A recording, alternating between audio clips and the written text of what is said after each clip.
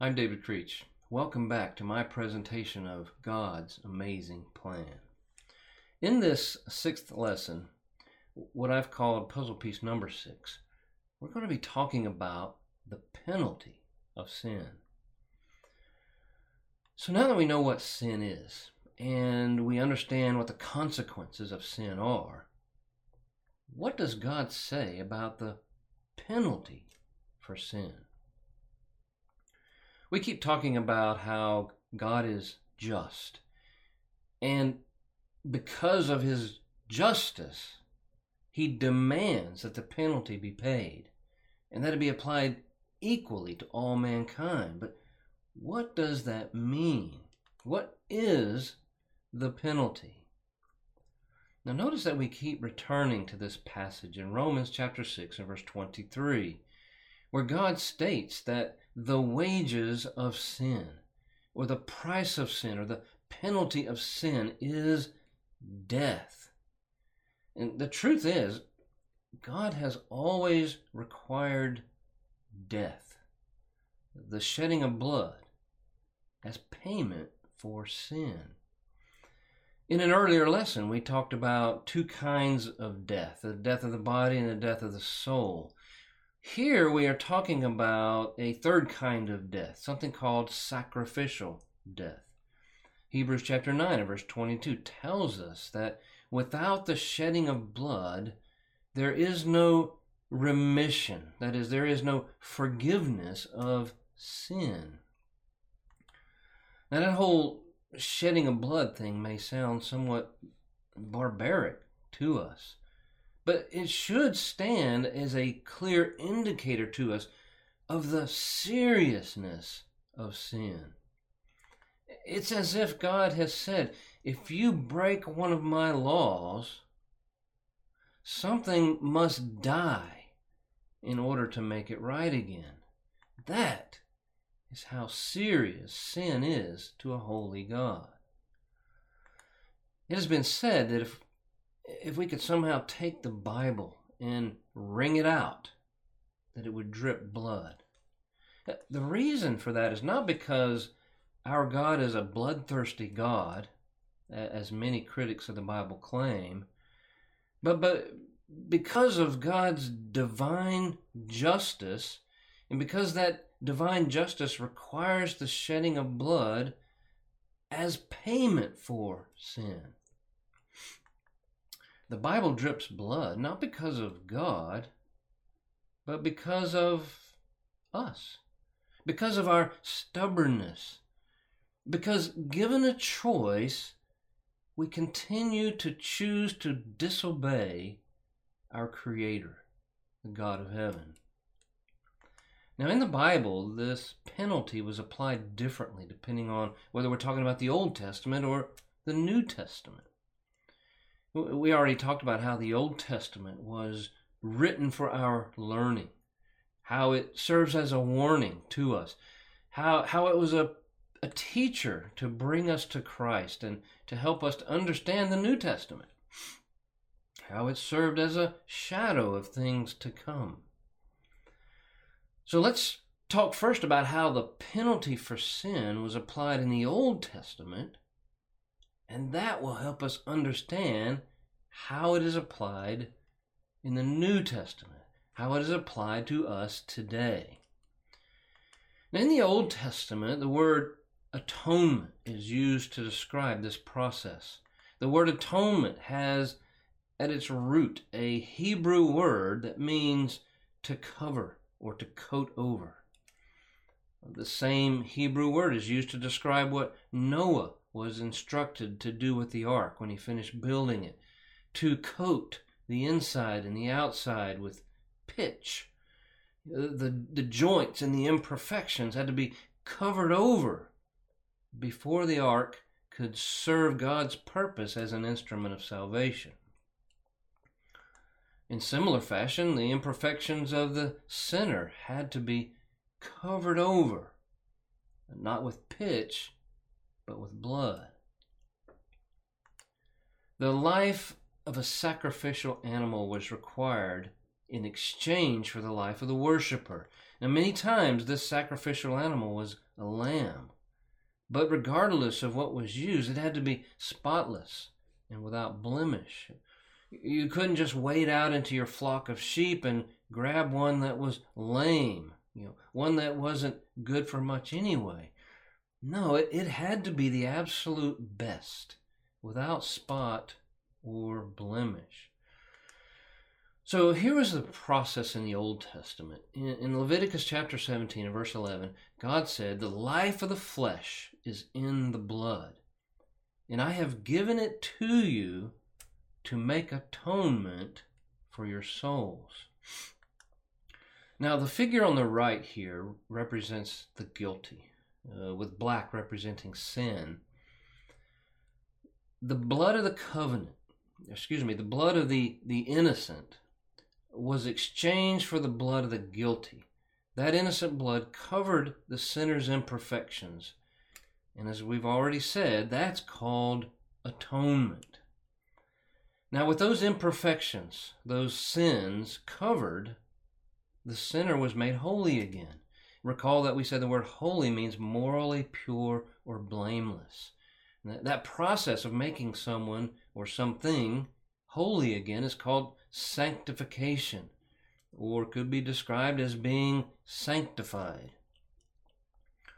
Now, being sanctified, that is, being made holy again, allowed God as a righteous judge to treat them as if they were completely innocent, as if they had never sinned in the first place. That's called justification, or being justified.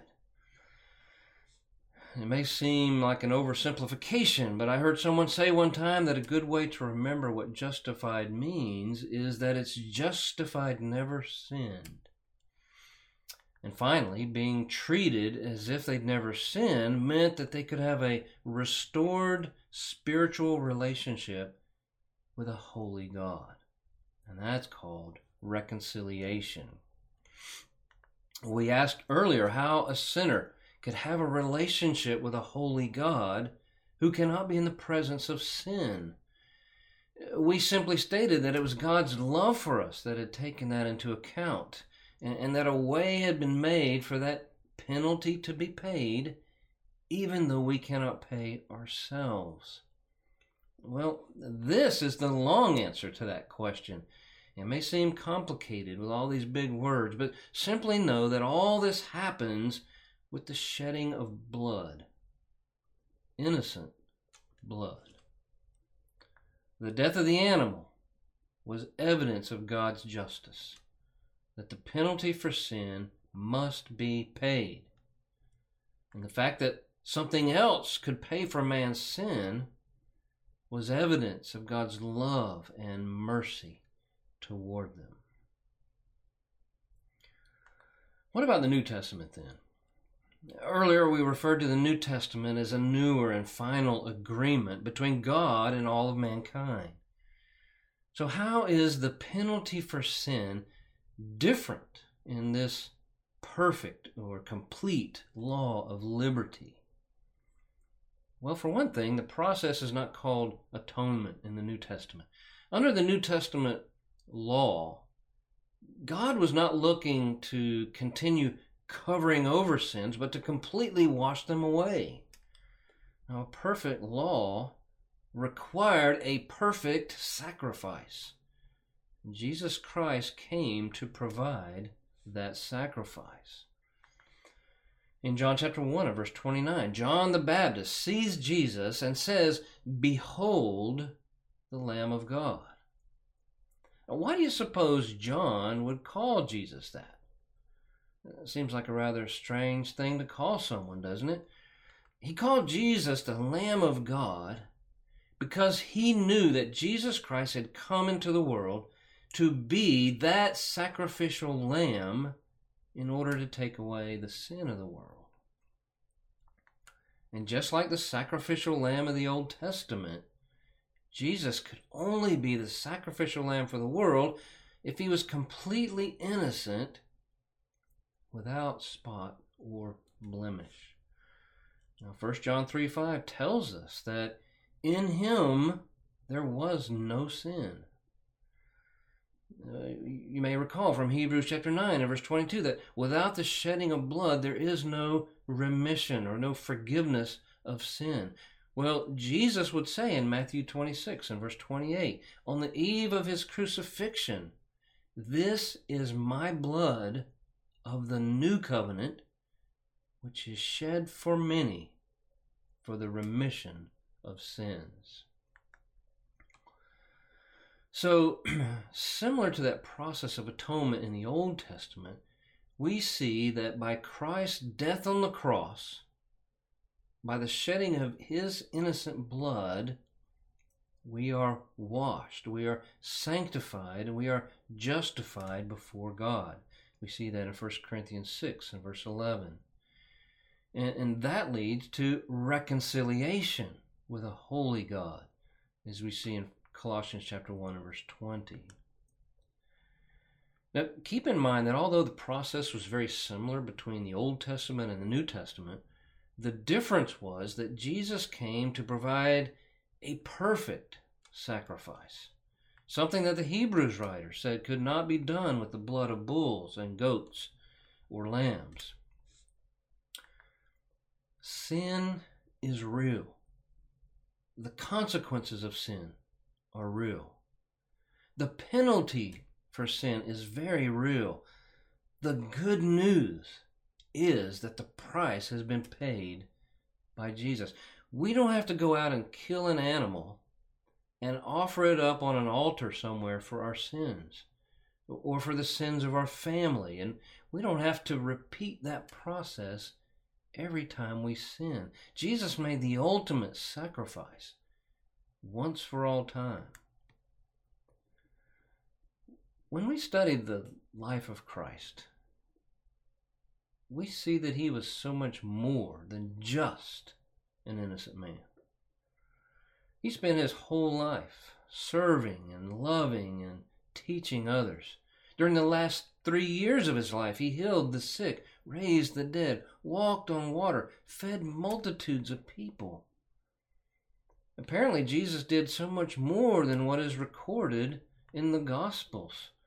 John the Apostle would say in John chapter 21 and verse 25 that there were many other things that Jesus did, which, if they were written one by one, even the world itself could not contain the books that would be written.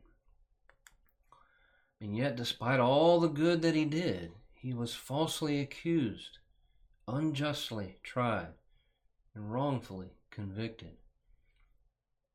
God allowed him to be mocked, ridiculed, beaten, and spat upon. He was forced to carry his own cross up Calvary's hill where they nailed him to it. He suffered and died there. Not because he had to, but, well, because we needed him to. And because he loved us that much. There's a song we sometimes sing that says, "He could have called 10,000 angels to destroy the world and set him free." Now, my Bible says in Matthew 26 and verse 53 that Jesus could have called not 10,000 angels, but 12 legions of angels. That's 72,000 angels if you do the math. And I'm reminded of what one angel was able to do in 2 Kings chapter 19. That one angel killed 185,000 Assyrians in the space of one evening. Imagine what 72,000 angels can do. Now, I don't know if we're supposed to take that number literally, but I can tell you this. With the full power of heaven at his fingertips, he suffered willingly for mankind. He paid a debt he did not owe for one we could never pay. And before he died, as he hung there in agony, surrounded by those that had caused him so much pain and anguish, he cried out, as we see in Luke chapter 23 and verse 34, "Father, forgive them, for they do not know what they have done." That is absolutely powerful, and that is what the good news is all about. Because of sin, we were separated from God. What we needed was a bridge, a way back to God. Someone once said, God built that bridge with just a hammer and 3 nails. And while that might be a clever saying, we must never forget that it was so much more than just a hammer and 3 nails. Sin separated us from God. It was a lack of love, if you will, that separated us from God. And it was an abundance of love, the love of a Savior, that brought us back together again. And before we talk about how we are expected to respond to the gospel, to this good news, we need to talk about the role faith plays in it.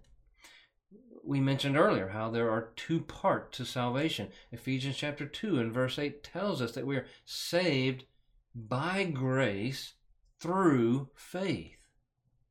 And grace is God's part. We can't have grace for ourselves. Only God can do that. And an obedient faith is our part. God can't be obedient for us, and God can't have faith for us. And so that leads us up to puzzle piece number 7, faith. I appreciate your kind attention and look forward to seeing you in the next class.